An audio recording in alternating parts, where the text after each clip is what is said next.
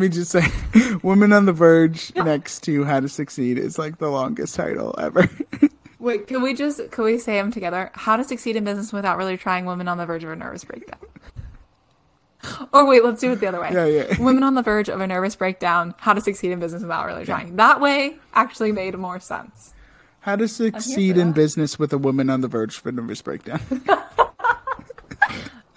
Every day at work.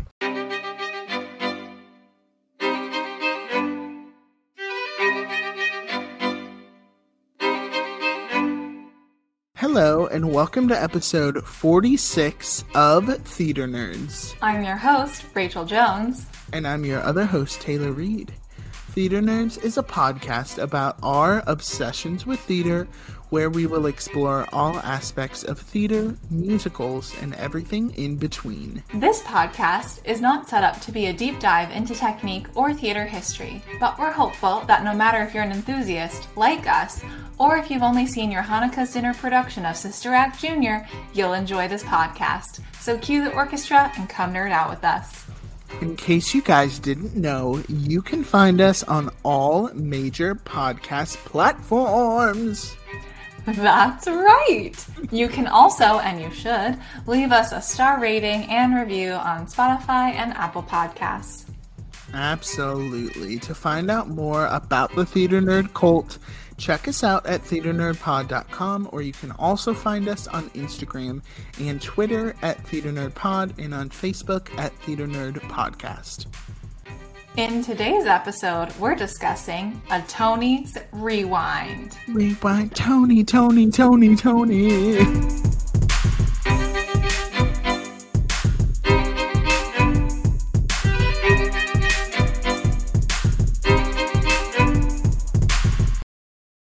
All right, Rachel, let's talk about all things Tonys. Tony Awards. I am so ready. Taylor, Yeah, I am we're so ready. As I showed you, I have notes. I'm very excited. Yeah. But first, because it's been a minute, it's been a hot second, we should tell our our lovely listeners.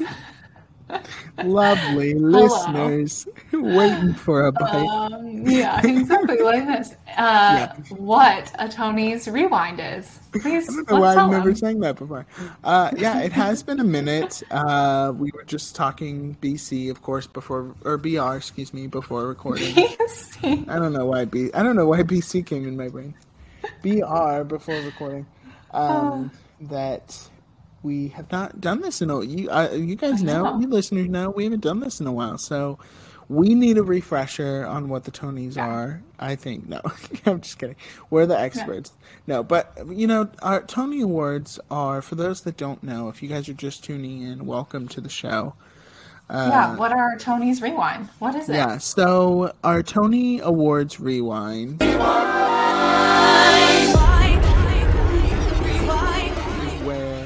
We sit back, we reflect, we watch a 2-hour ceremony, and we... At least. yeah. And we don't skip through any boring parts at all.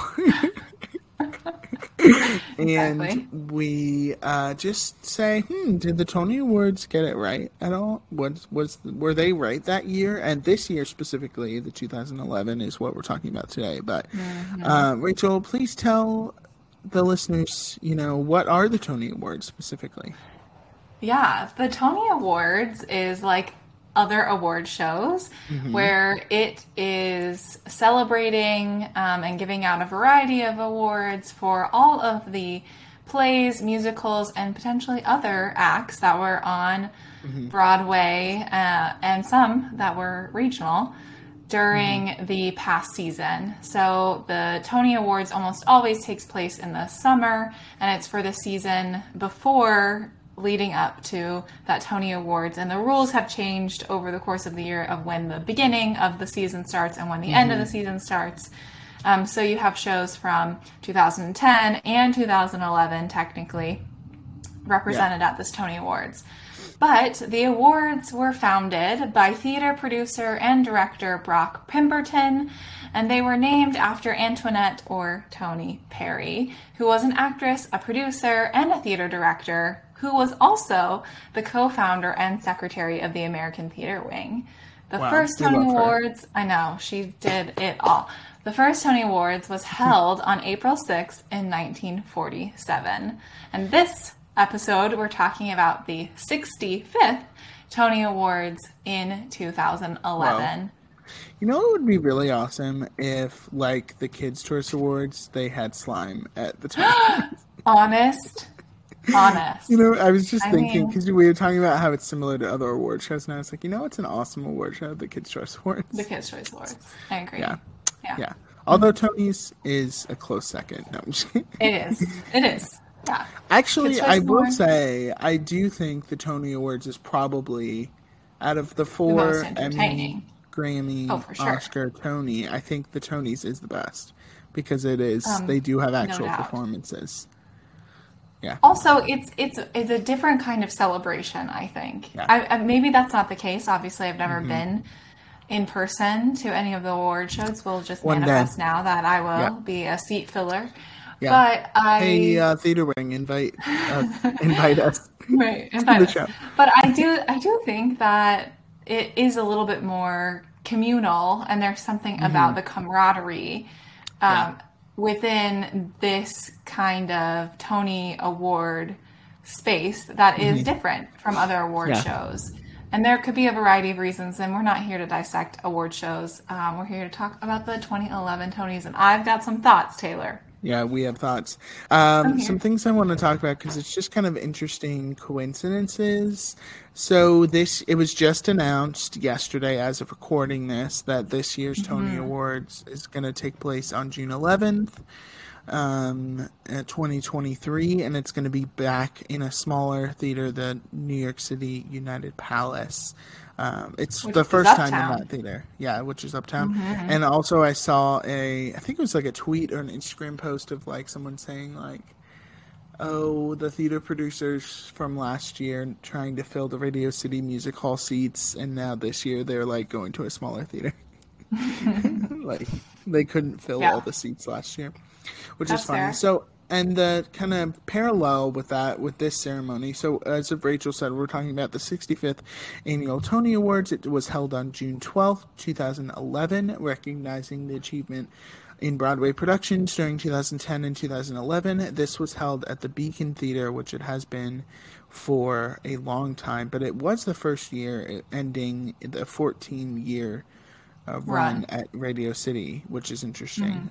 So I just think it's interesting that this coming year, in 2023, we're going to be back in a smaller theater. And also this year, this one that we're talking about today was in a smaller theater. And when we say small, we don't mean like the Booth Theater. I mean, it's not tiny. It's just smaller than Radio City Music Hall. And it's happened before. And I think, I think it's, I don't know if it's a reflection on anything besides the fact that they're moving it.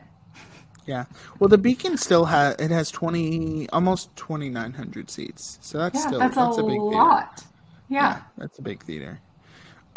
This ceremony was hosted by none other than Doogie Howser himself. Neil Patrick Harris. Neil Patrick Harris. No Doogie Howser jokes. I just want to say.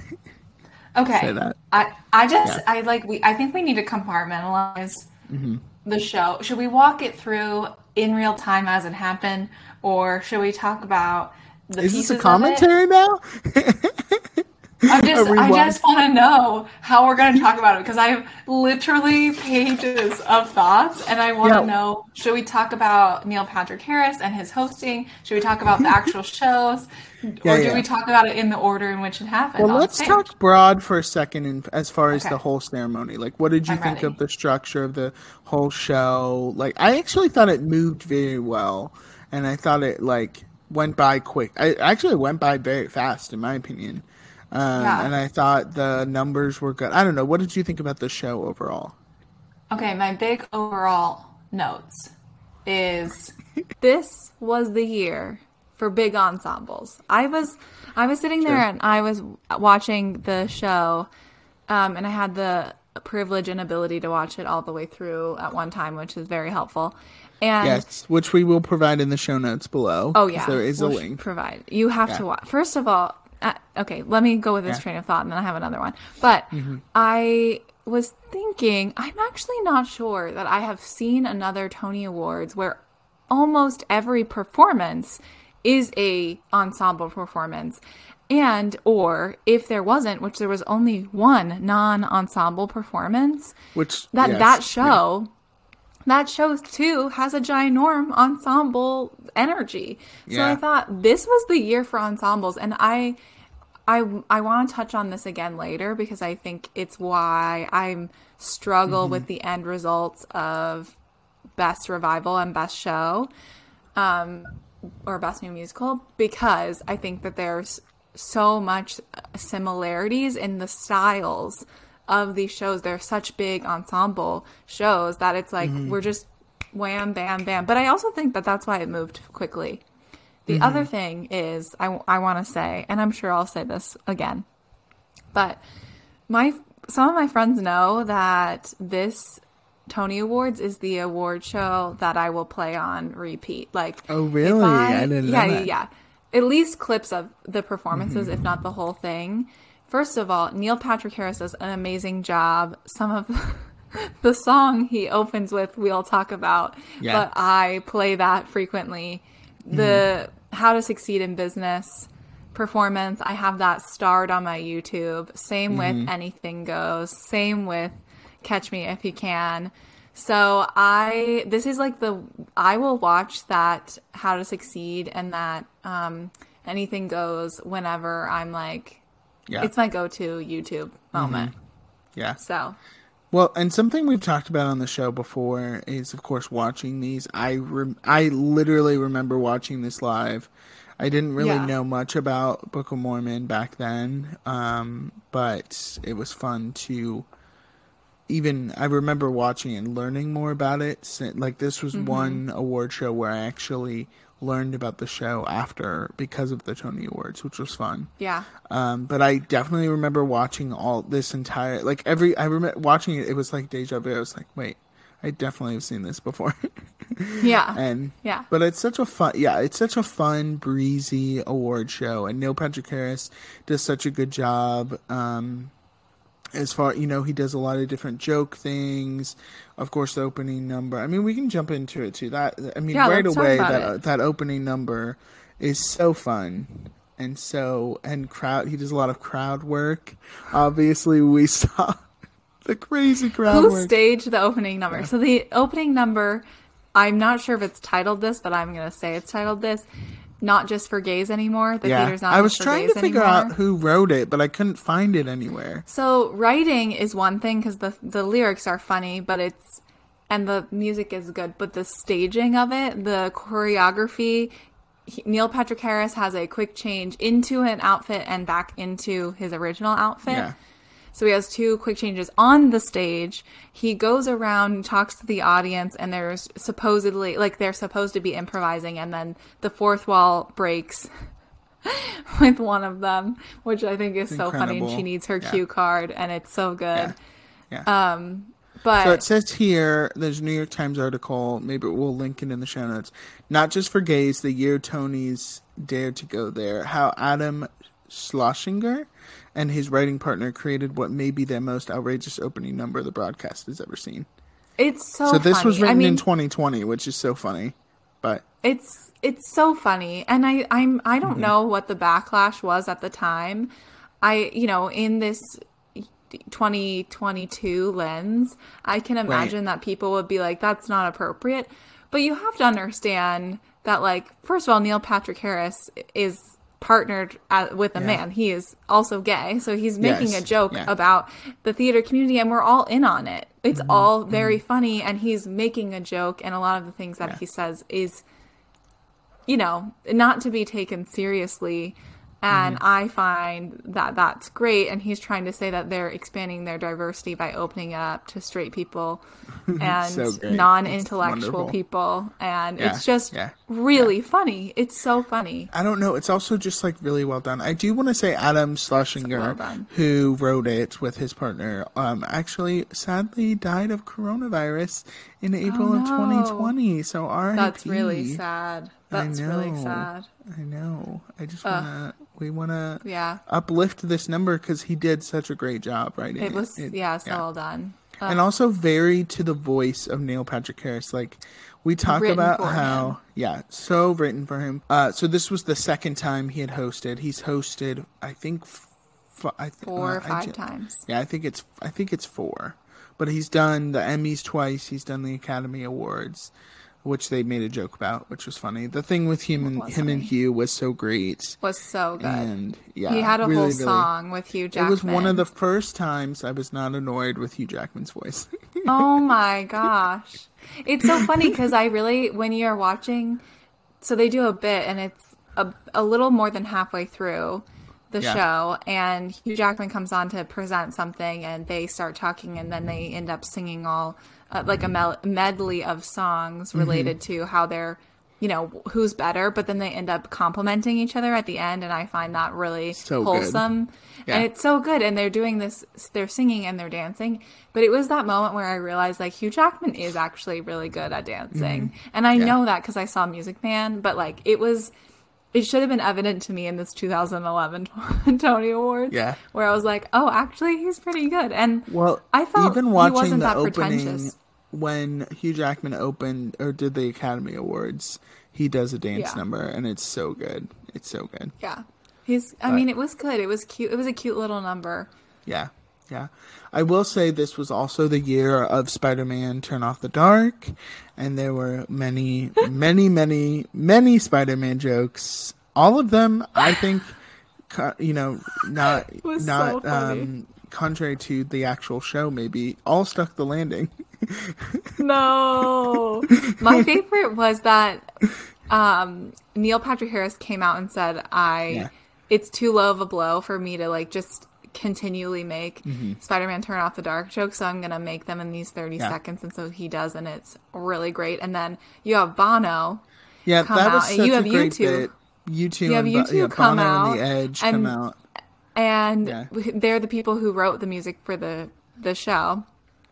And for Spider-Man Turn Off the Dark. And I want you to know that this is, I'm going to make sure I get this right. This is June 12th, 2011.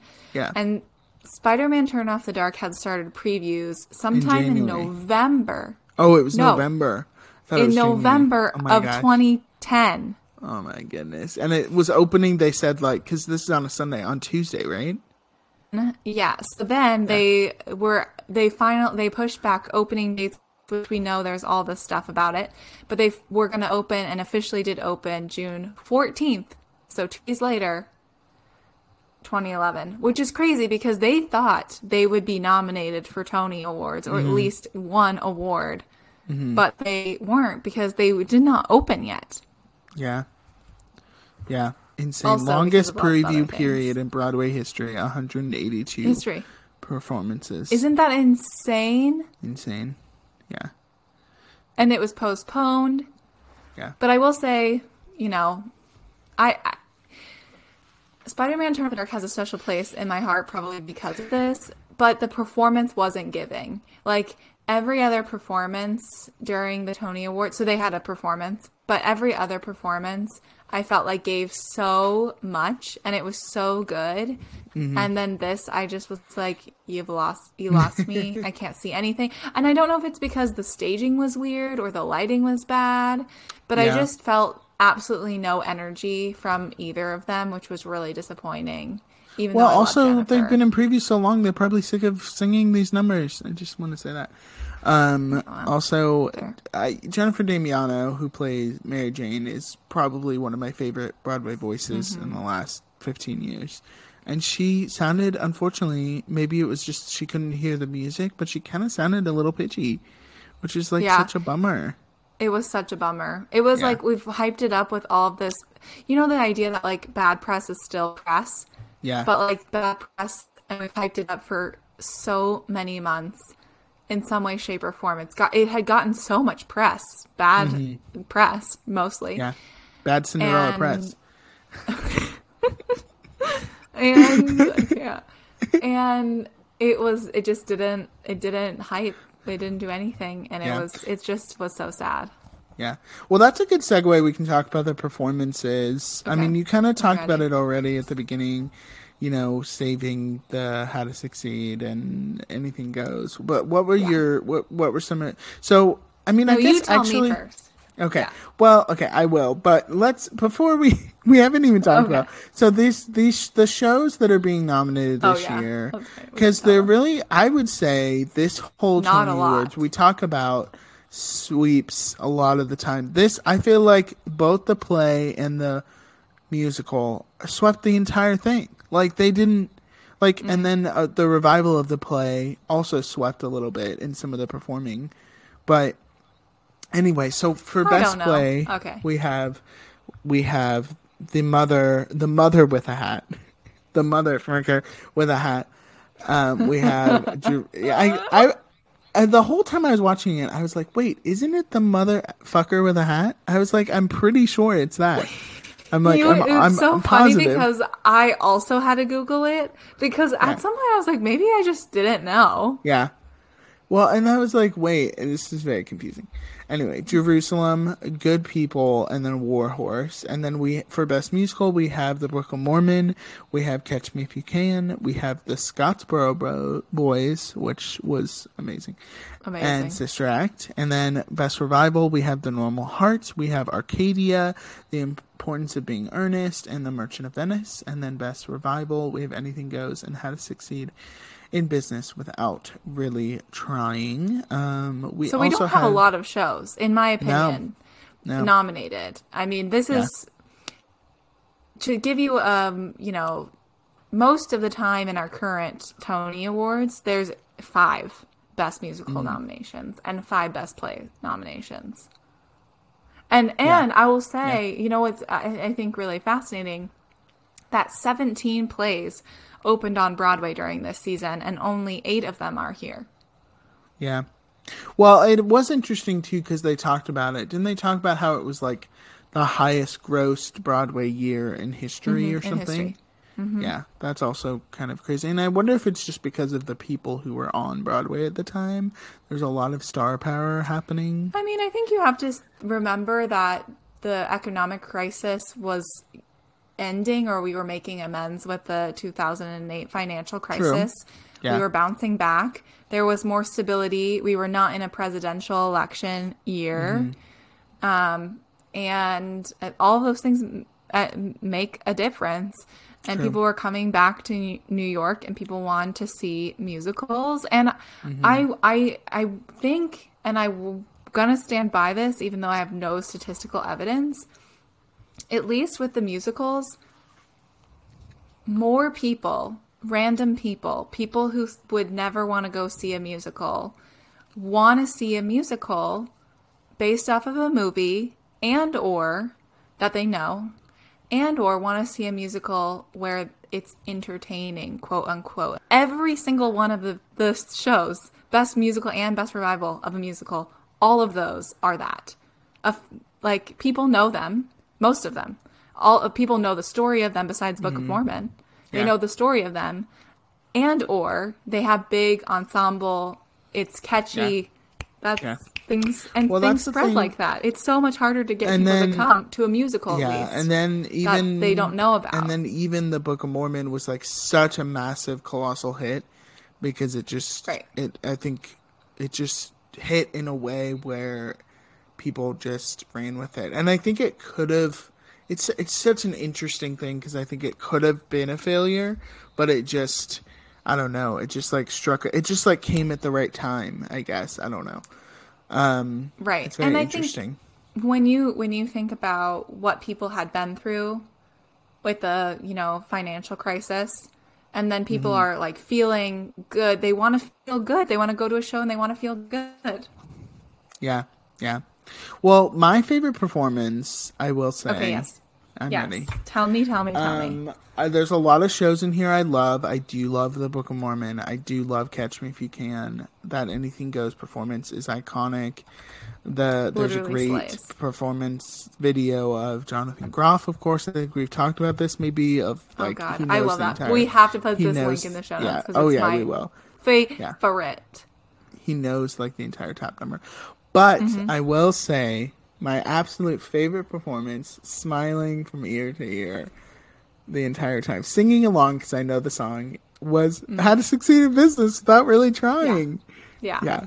It was the best. And I think also, just as a male that did musical theater, I think I have a soft spot for men doing musical theater, like Newsies and How to Succeed, like watching all these like guys, and like it looks cool, like what they're doing, like it really does look like impressive and cool. And also freaking Daniel Radcliffe is a badass, and like, why was he not nominated? I don't. We already said the F word, but so I won't say it again. Otherwise, explicit rating. But he effing slayed. Like, I will kid you not that this is my favorite thing to watch from a Tony Awards. I like hands down. I know I will watch the Anything Goes More because I love the tap number, but he slays this number. And if you watch nothing else, please watch this. This is the first performance. Here's a little bit of background. Are you ready? I'm ready. So, just on Daniel Radcliffe in this moment. So, he's been in Equus already. But, there's a joke about Equus later, and I found that hysterical. But great joke. It was great. But, so this is 2011. He started, in December, or I think he started, I can't remember, sometime in 2010 or early 2011. That's right. He started early 2011 in this role. The end of filming for Harry Potter Forever with Daniel Radcliffe was December 2010. But part 2 of Harry Potter and the Deathly Hallows came out in 2011. Yeah. Yes. This month. Almost this month. I think either the month before or this month. Yeah, July. Performing. Well, July, the month after. Oh, the July month 11th. After. So people still see him. He's in the midst of being seen still as Harry Potter. And I know that he knows that. And he leaves nothing left, like he just leaves it all on the effing stage. He really does. And there's this, and honestly, a good PR move, like to do that at the same time, like so good. And it's so good because it's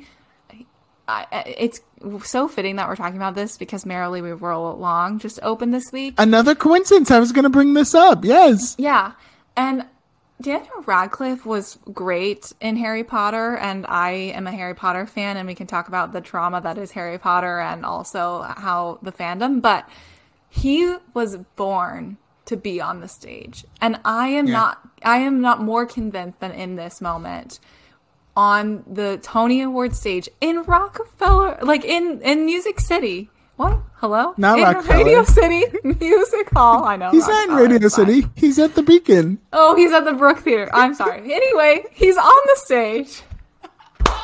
And he is eating every moment up. Yes, I agree. I wanted to say there's this one point in the dance where he knows it, and it's a moment where they turn to the front and they kind of sashay forward, and it is giving every single thing. I just want to also watch that little end part. The choreography is amazing. I don't know why it didn't win. I understand that Anything Goes is amazing, but I think this choreography was a little bit better in my opinion.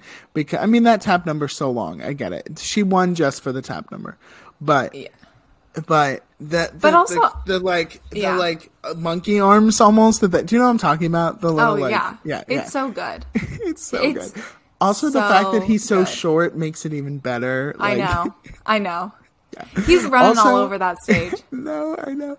And he sounds great. Like his tone is so amazing. Great. It's so amazing. He is. That's what I'm saying. Yeah. He was born for this. How like was I he am not so nominated? convinced. The biggest snub of the entire year. I'm like, why was he not nominated? I agree that I cannot believe he wasn't nominated for that role. Yeah. He was like, there was a joke about it, and I'm like, Voldemort would have been upset about it.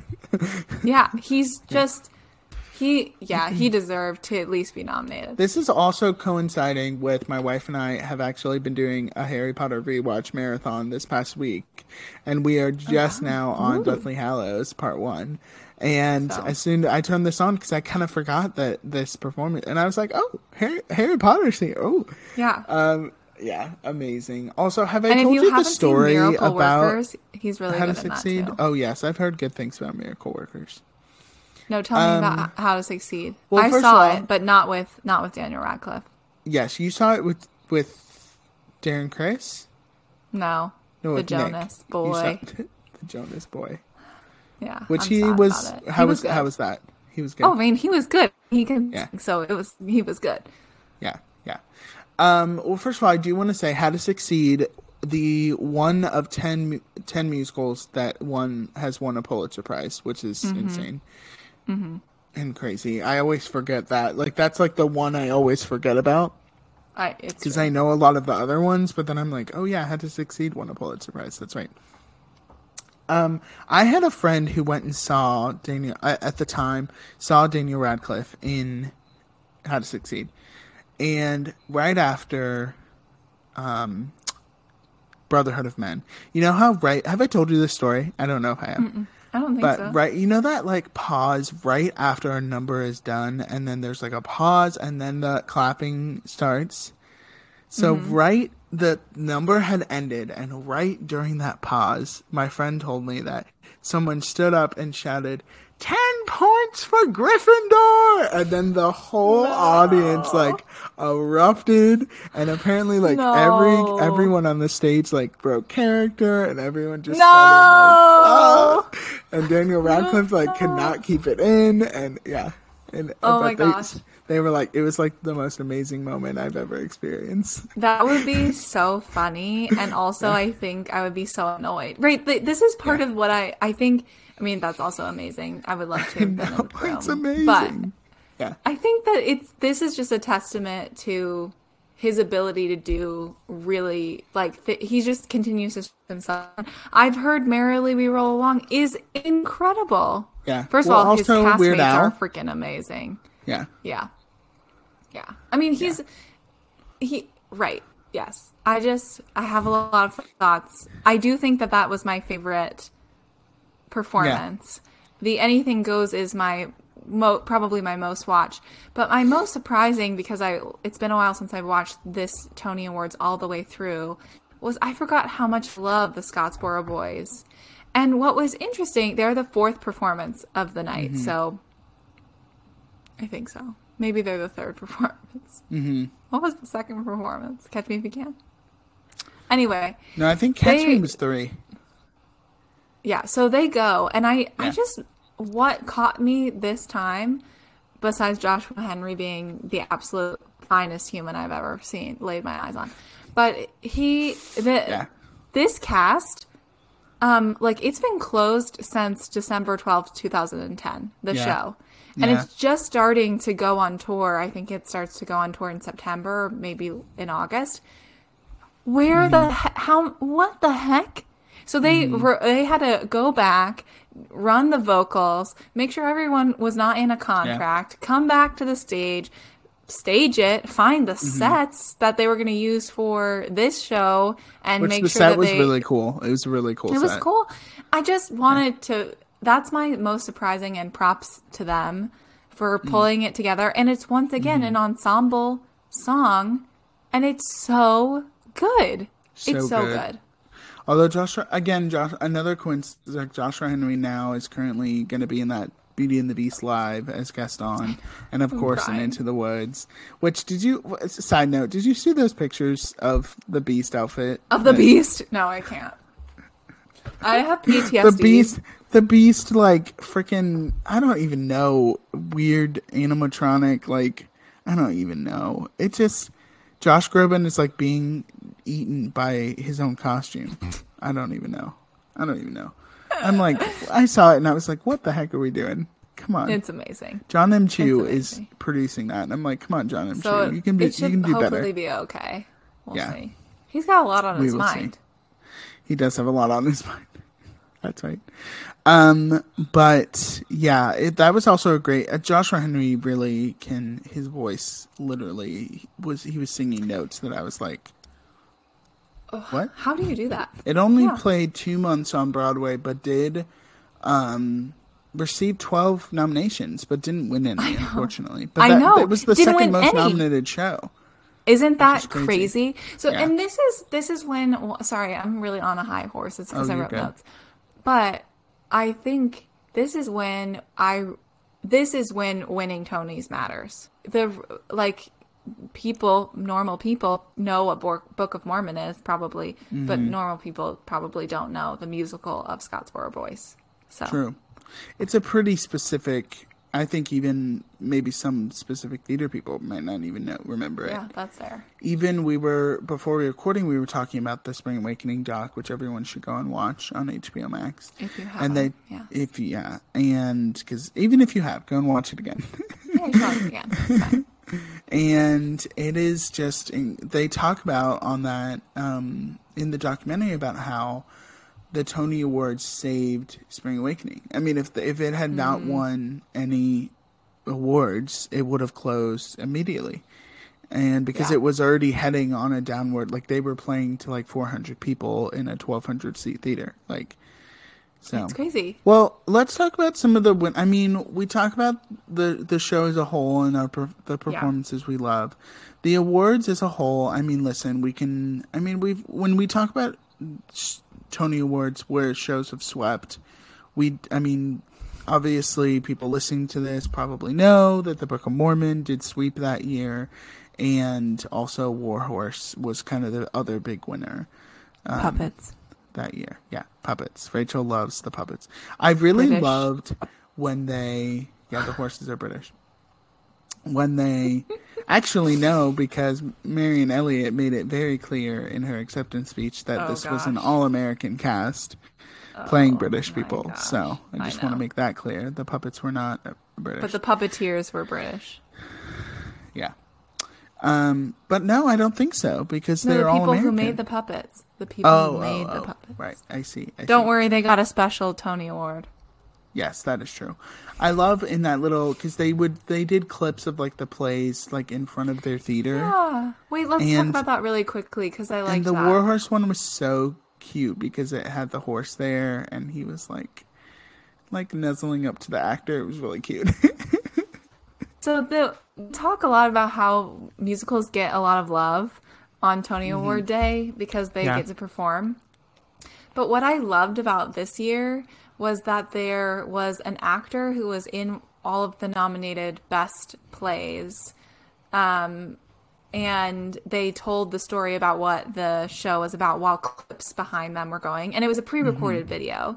Yeah. But it just was so good. And like it's the least we can do. And I think we should do it. So anyway. Yeah. I also love when they show clips of I actually would love if they brought back doing the scenes from the shows. I think it would be incredibly beneficial for those plays to do little scenes from them. But, I want to talk briefly about the best performance by a featured actress in a musical. Do it. So such a great one. Because, first of all, because of the people who are nominated, and then also because of who won in their acceptance speech. So, the nominees were, speaking of divas, Patti LuPone from Women on the Verge of a Nervous Breakdown. Which I think is just her life now. It's her life now. But she's not doing equity work. Right. That's a non-equity production. So, non-equity production. Victoria Clark in Sister Act. Currently in Kimberly Akimbo, which I'm hearing is incredible. Like, everyone's saying it's amazing. Yeah. Tammy Blanchard in How to Succeed in Business Without Really Trying, recently seen in Little Shop of Horrors on Broadway. Mm-hmm. Laura Benanti, or Benanti, however you want to say her last name.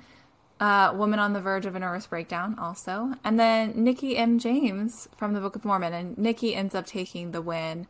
And she so clearly did not think she was going to win. Yeah. She very much deserves this win, although I did not see Women on the Verge of a Nervous Breakdown.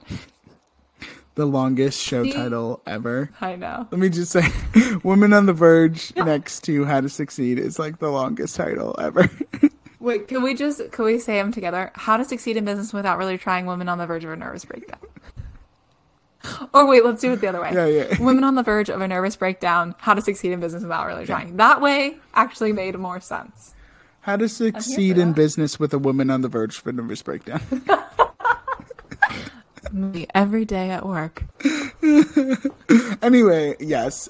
Nikki M. James, the gorgeous Bumblebee. Man, she really deserves it. Not that she didn't. I know she did. I've listened to that soundtrack many a time. Oh, she's so good. And also a speech that has stuck with me. I definitely remember. I remember that Bumblebee, that comment. Like, it's one that will be stuck in my brain for a long time. Definitely one of the most memorable speeches. Although I will say, John Larroquette, who won Best Performance by a Featured Actor in a Musical, who also I think did not think he was going to win. I think another one that was like, I don't know. No. But I liked his speech a lot because it was like short and sweet, but also had funny moments and also some like sweet moments. And I liked that a lot. Yeah. I honestly think the Book of Mormon good. guys, Trey Parker, Robert Lopez, and Matt Stone, who all wrote Book of Mormon and directed Book of Mormon, they were just so sick of going up there. Like, not sick of going up there, but they were just like, okay, what else can we say? I don't know. The first time they went up there, it was fine, but then they were like, what do we say? And also, I was so surprised they kept it was Best Original Score out of the telecast. I was like, what? Okay, I wanted to briefly talk about that because I wrote down, and here is verbatim what my notes say. They don't fully show best score, ... Did Lin-Manuel Miranda change the way they televised this? ? Because I was trying to think, have I seen in recent years from 2010 to now, or maybe a little bit before then, them televise best original score? And the only time I can remember that is with the year of Hamilton. Well, it also was televised when he won Fair in the Heights. So it's just I just have a question. No, I do wonder about this. I mean, because now to me, not doing best original score is terrible. It feels not putting that on the cast feels well. And this terrible. year it wasn't either when 6 won. It was not televised. I know. Yeah. I know. Again, Book of Mormon took like best orchestrations, best direction, 9 Tony Awards, best sound design. I mean, they kept winning. And then Warhorse. I feel like every of the commercial awards were like Warhorse, Book of Mormon, Warhorse. I will say Book of Mormon. So at the end of the day, Book of Mormon was nominated for 14. Yeah.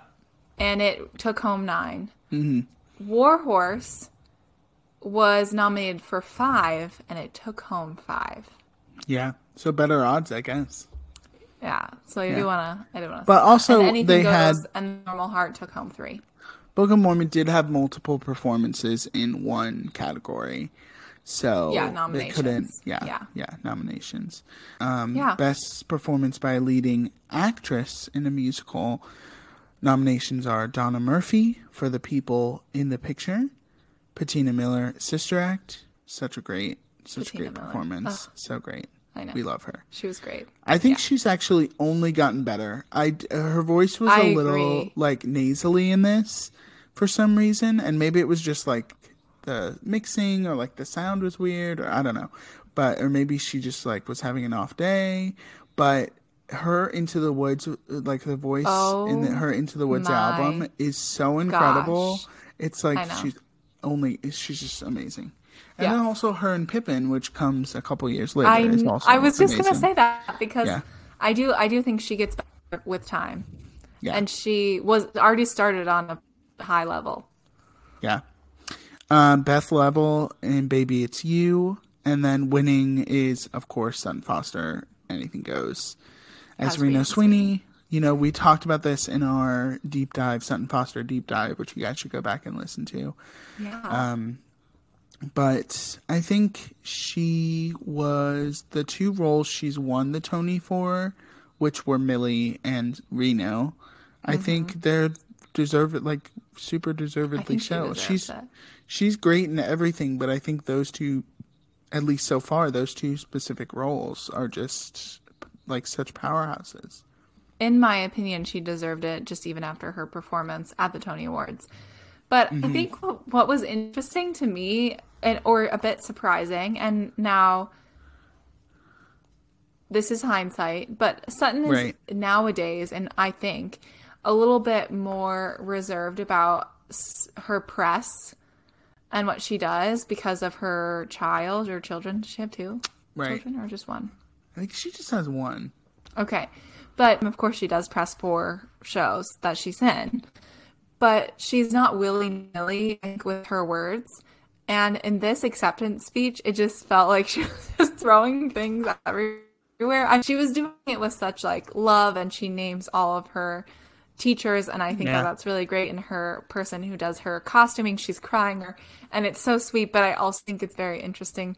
Her romance is mentioned. Mm-hmm. She mentions who she's dating and their son, and I just find that very interesting as well. She just was a little bit more unhinged than I feel Sutton is now, and which is totally fine. It just was funny. Yeah, she also may not have expected to win. I mean, maybe she did, but it's funny to watch. How do you not expect to win? I don't know. Maybe, I don't know. But if you watch her... She killed it. Her face when they announce her name, I can't tell if it's like I knew this was coming, or oh, I'm surprised. So, I don't know. But it is interesting because the person she's married to now, Ted Griffin, who is not the person she was dating at the time, it's very interesting. It seems like it was a very interesting relationship. It does. See, and that's why I was like, this is interesting. And right when she gets called, she like starts to get up, and then she's like, oh wait, I need to kiss my boyfriend. And then she goes and kisses him. I was like, this is more uncomfortable than the time that she and Christian are smiling at each other. Yeah. So funny. And they were married. That's true. Those youngins. Oh my goodness. And then we, of course, go on to Best Performance by a Leading Actor in a Musical. Mm-hmm. What a great category, honestly. I think I maybe would have taken out one person for Daniel Radcliffe, but that's just me. But I mean, Tony Sheldon, I will say I saw Tony Sheldon in Priscilla, Queen of the Desert. This is... And he was amazing. So I'll say the nominees. So Tony Sheldon in Priscilla, Queen of the Desert. Yeah. Andrew Rannells in The Book of Mormon. Joshua Henry, the love of my life, in The Scottsboro Boys. Josh Gad, which was so... he's crying at one point during it, and it's so cute. Yeah. In The Book of Mormon. Norbert Leo Butz. Catch Me If You Can. Taking home finally his Tony. Yeah. This is actually, I believe, it's his second Tony. It's his second Tony. Yeah. It is. Yeah. But it's been a minute. Mm-hmm. Also, I want to say, I know we've talked about Daniel Radcliffe being snubbed. I know we've talked about him being snubbed, Daniel Radcliffe. But in my heart of hearts, the other person who is snubbed, both in the performance, like why is he not singing more in the performance? And second of all, in any nominations, is Aaron Tveit. Like, why isn't he here? Mm-hmm. He kills it as Frank Abagnale Jr. Also, what's her name? Why can't I think of her name? Carrie Butler. Carrie Butler. Yeah. Currently, or is she back? No, she's not. But she previously playing in Beetlejuice. Yeah. I think she is still in it. That's what I was wondering. I couldn't remember. Yeah. She was also great. Yeah, the Aaron Tveit thing is interesting because I don't think so. He was not for nominated. Next to Normal. He's not nominated. Yeah, that's crazy. He's not nominated. I know. That's crazy that it took him. And so I don't even first time being nominated. I don't even think. Moulin Rouge is obviously great. I mean, I haven't seen it, but I'm sure he's amazing in it. But I mean, Normal. Okay, have you seen a clip of him singing Roxanne? Yeah. Slay me, lay me down and slay me. Like, it is so good. It's so good. Yeah. I also saw it in person. He's so good. Yeah. But no, he should have been nominated in Next to Normal is the original thought process here. True. Yeah, so as far as getting back to this category too, no, I totally agree. I do think Aaron Tveit should have been nominated here, but he's definitely a snub. I do wonder. I love Norbert Leo Butz, and I think his performance was great as far as clips I've seen and things like that. But I don't know, Josh Gad. Like, how incredible would it have been if he had won? Like, he's already become such a star, but like, yeah, I don't know. I mean, even Andrew not winning this is shocking to me. Yeah. Yeah. Oh, well, and they thought he was going to win, which is why he sang that song. Because I wrote down another question on my piece of paper, which was, why didn't they do a big number? And then I circled back around, was like, because they thought he was going to win. Yeah, that's interesting. I wonder if just both of them being in the category, maybe they like split votes. Maybe I don't know. I don't know how the voting works for it, but often in like the Academy Awards, that happens when there's two people nominated from one thing. They kind of split the vote, and then it goes to someone else. So I don't know if that's what it was, but I mean, also it's both. I mean, obviously, Andrew Vanill's character of Elder Price is the lead, but it's kind of both of their show. So they're like both the lead. So it's hard to be like, obviously, and also they both got nominated for lead. So I think if Josh Gad had been nominated for supporting, he probably would have won. Yeah, but, I agree. Or featured. Yeah. I agree. Yeah. We see the late and great Robin Williams come out and present, and wonderful. That was so funny. Yeah, his Spider-Man joke was so good. And it hit too. Angela Lansbury, also the amazing Angela Lansbury, great. She's on there talking about the American Theater Wing, and it was just I actually cried. Yeah. When she came on stage, because her voice is just like, I want her to like read me a storybook to go to sleep. I know. I found it interesting that the in memoriam this year, people who passed were Elizabeth Taylor, and then Joseph Stein, the person who wrote Fiddler on the Roof, and Jerry Bach. Yeah. And I found that was significant. Yeah. Who also wrote Fiddler on the Roof, Jerry Bach. Yes. Two other things that are more discussion points. Chris Rock comes out at the very end to present Best Musical. Incredible. And he makes this terrible joke about equating waiting for Best Musical for this year as like taking out a prostitute for dinner when you know what's going to happen after dinner. You don't have to take them out for dinner. Mm-hmm. And I was just like, I just don't feel like this is necessary or how some of the other people feel. Like at this point we knew that Book of Mormon was going to win Best Musical, I'm sure, because they had already won all of the others. They had won 8 before this. Mm-hmm. But I just felt like, what was the joke if it was, I don't know. I didn't like it. So, and then my last point is Neil Patrick Harris doing a rap, and I was like, this is interesting. Did you not remember the rap? I mean, I thought I remembered it, and then I was like, maybe I blocked it out because I hated it, but then I was like, but this was actually like Freestyle Love Supreme white version. Oh my gosh, I loved it so much. It's like one thing that's so seared in my brain of knowing this performance. So do you know the story about the rap? No, I don't. Please tell me. So Harris, the rap was notable. So this is on the Wikipedia page, but so it's a little, it's in worded sentences is what I'm trying to say. The rap was notable because Lin-Manuel Miranda and Tommy Kail wrote the lyrics during the show. They wrote the entire rap. I might have remembered this because were they showing this at one point? There was a photo or a video of There's something. a video of Lin and Tommy on Lin-Manuel's YouTube page, which we will put in the show notes. That's right. Of them trying to write it during the show. They wrote it in 80 minutes while writing. Miranda and Kail created all the lyrics, and Harris, aided by a teleprompter, learned and performed the rap without rehearsal. And he only messes up once. He only messes up once. Which is incredible because there's like moments, because it cuts throughout, the video cuts to certain places of when they're writing.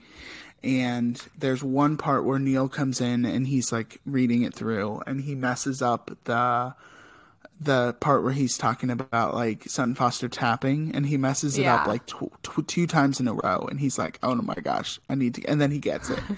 But It's so good. That's amazing. I freaking love this rap. I think it's incredible. I think obviously, like, who else would do this except Lin? Like, he's the savior. Yeah, it was of musical very theater Lin right now. No, Yeah. Yeah. And it's just like it's like one of those things. And I believe he won an Emmy for this rap. I believe. Mm-hmm. So, yeah. I do know that. Yeah. Which is just like it's just, I don't know. And also that video just brings, it's funny, one of those things that I'll go back and watch. I'll just watch the behind the scenes video of them writing it. I love that. And there's a part where Nicki M. James comes back and Lynn's like, oh my gosh, I'm so happy for you. And they're like, it's so great. I love that. I know. That's it's so wonderful. Sweet. Yeah. Oh so my sweet. gosh. Okay. So here's how I want to end this, because obviously we knew that we were talking about the year of Book of Mormon, and I have actually seen the Book of Mormon. I don't think you have. Yeah, I have. Oh, you have? I didn't know that. But not on Broadway. Yes, yeah, I have not seen it on Broadway. But I've not seen I didn't know this. Oh my goodness. Yeah. You've seen so many shows. I saw it. One week I'll be like, you've seen this, and you're like, no. And then another week I'll be like, I know you haven't seen this, and you're like, no, I have. To be clear, I haven't seen Scottsboro Boys. Does that help you? Well, I will say, the Book of Mormon is one of those rare shows where it did not do any previews. Or, I'm sorry, it did do previews. It did not do any out of town. It went straight to New York. I don't know many shows that did that. Wild. And South Park. Wild. Mm-hmm. Yeah. And huge hit. It's grossed so many billions of dollars. It's done so many tours. Gavin Creel has been in it, but Ben Platt, it made Ben Platt into a name a little bit because he did it in Chicago. So obviously it's huge. Obviously it created Andrew Reynolds and Josh Gad into the stars that they still are today. I mean, they're still working. Nicki M. James is kind of still working. Roy O'Malley, of course, went on to do Hamilton.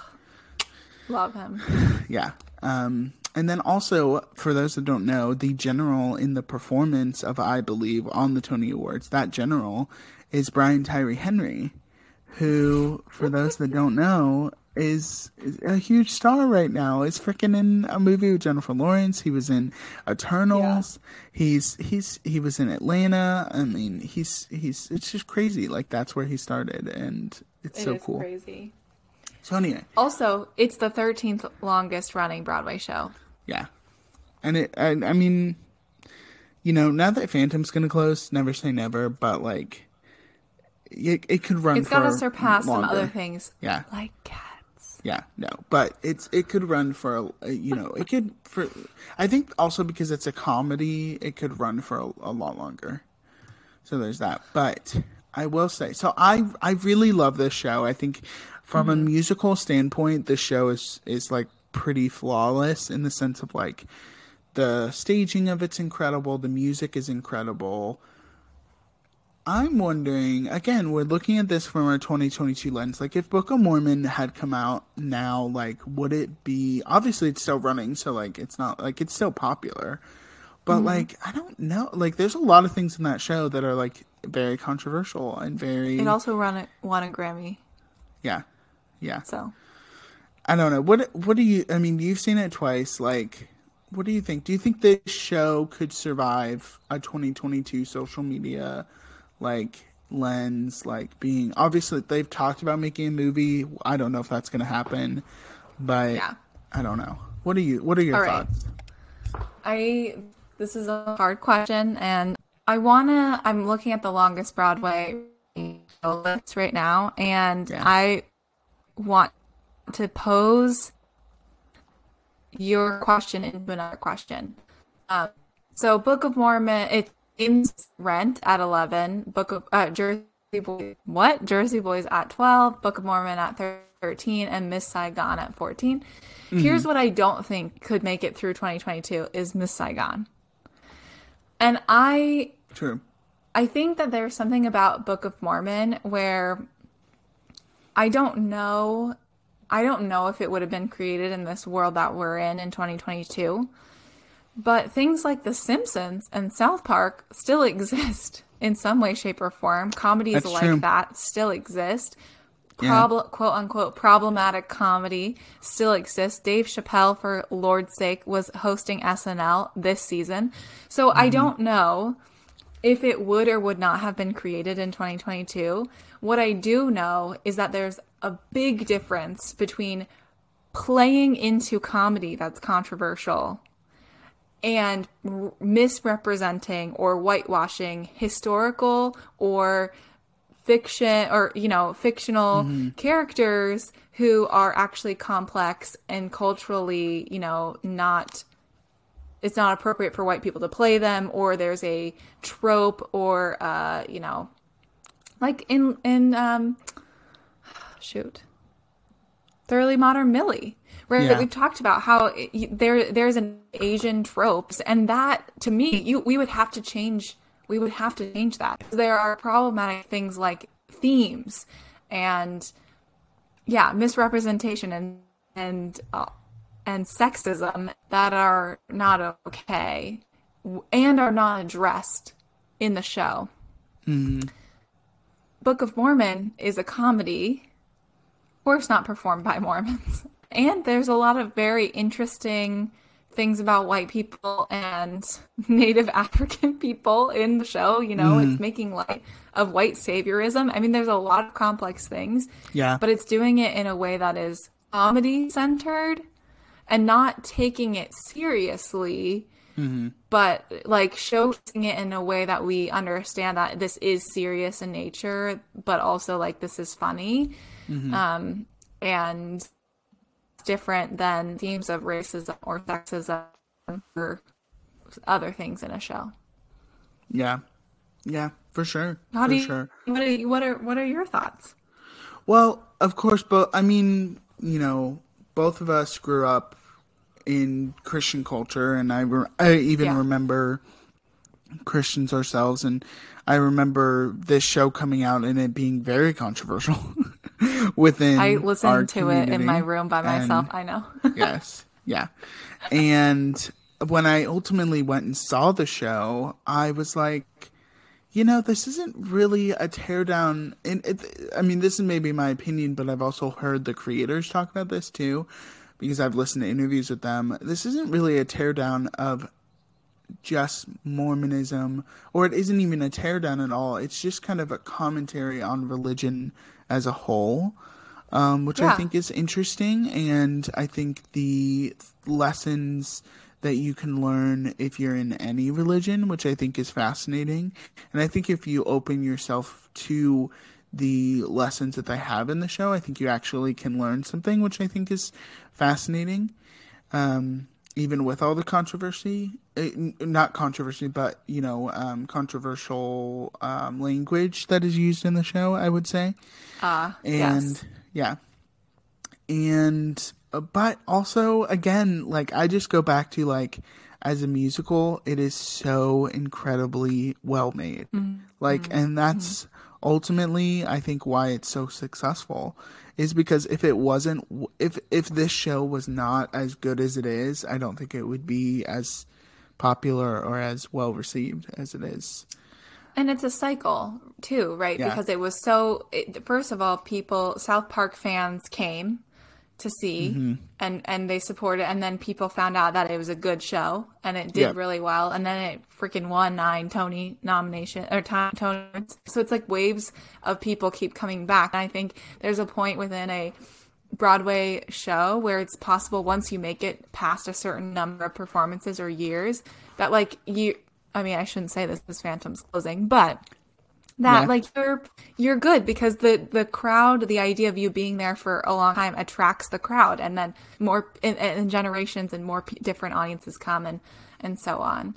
I also think people who want to criticize I just need you to understand where musicals came from and how offensive all kinds of musical underlying things are. And start there, and then move from there into how the fact that most theater for a long time was satire to the king. Also, when we're thinking about in England, it was a middle finger to the government. So I think that part of what makes art is that it is a controversy of some kind. Yeah, for sure. For sure. And I think we can end it by saying this. The Book of Mormon has grossed over $500 million. So making it one of the most successful musicals of all time. So Trey Parker and Matt Stone and Robert Lopez will have money until they die. We'll have, they're good. And Robert Lopez in particular, who is a freaking, genius, of course, going on to write Frozen and Coco, and then of course writing Avenue Q before this. I mean, it's just he's so talented. It's crazy. Yeah. Crazy. Incredible. Crazy. Yeah, what a great Tony Awards. Guy, if you do have a chance, go see Book of Mormon in your town. I think it's worth it. Take your parents. Why not? For sure. Warn your parents. Yeah. Well, what a great Tony Awards. Honestly, so much fun. Everyone should go and watch it. Put it on in the background. Listen, I was wrapping Christmas presents today and watched it, so it was wonderful.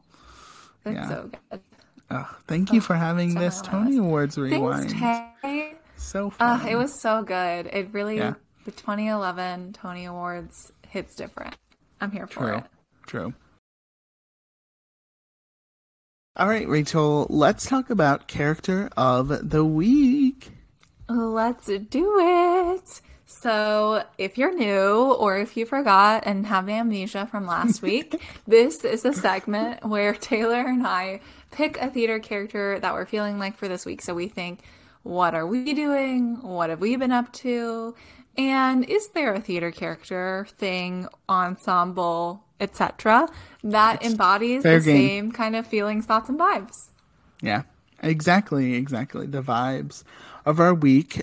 We would love to hear about what you guys thought of the 2011 Tony Awards. Please. Also, what your characters are this week. So comment on our social media pages. Tell us who you are this week, and you may get a shout out on a future episode. Rachel, are you ready to hear my character this week? Absolutely. Please tell me.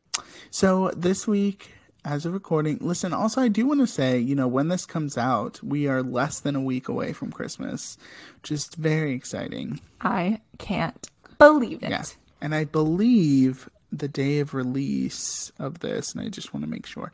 Yes, today, the 19th, is the first day of Hanukkah. So happy Hanukkah to those listeners that celebrate Hanukkah. We hope you guys are having a great first day of Hanukkah. But I do listen this week, as of recording this we are well into the week. So we've been working, we've been chilling. It's kind of been a kind of chill week, I will say. So just like this character, he seems like such a chill and fun guy. He's always telling, Aaron Burr to just chill down a little bit, and Burr, you're the worst. And he's also a Frenchman, so I am Marquis de Lafayette from Hamilton, the American musical, because he's so chill. I'm having a chill week, I'm that chill Frenchman. That's amazing. I love that. Yeah, I wasn't sure where you're going, but I'm here for it. Thank you. Lafayette. Love it. Exactly. Rachel, who is your character this week? This week I'm feeling like I took my Adderall, even though I don't take Adderall. But I feel like I did. And I feel very productive. And that reminds me of someone else who is very productive and tells everyone else how they can be the most productive. Mm-hmm. And that's J. Pierpont Finch from How to Succeed in Business Without Really Trying. Love it. Harry Potter himself. I know. God, I just want to give him a big, big hug. He's just so good. I know. He seems like such a lovely person. I'm waiting for the film version of Cursed Child with him and Emma Watson and Rupert Grint. I just want a pro shot of Merrily We Roll Along. Is that too much to ask the theater gods for? Come on. I mean, we're getting that movie in 20 years with Ben Platt and Beanie, so... In 20 years. It's not soon enough. First the Wicked movie. We will do a Theater Nerds reunion when the Merrily We Roll Along. You have to wheel me out. Yeah, we'll be 45. Oh, man. I'm so old. Hey, the Wicked movie is filming, so we're closer than we were yesterday. Good. Yeah. That's the good news. Well, if you guys would like to join in on our discussion on the 2011 Tonys, listen, this Merrily We Roll Along pro shot, listen, get it trending on Twitter. Maybe we'll get it. Hashtag trending. Yeah. And or your characters of the week. Let us know. Check us out at theaternerdpod.com, or you can also find us on Instagram and Twitter at theaternerdpod, and on Facebook at Theater Nerd Podcast. Thank you all for joining us, and we'll see you next week. It's not just for gays. It's not just for gays. It's not just for gays anymore.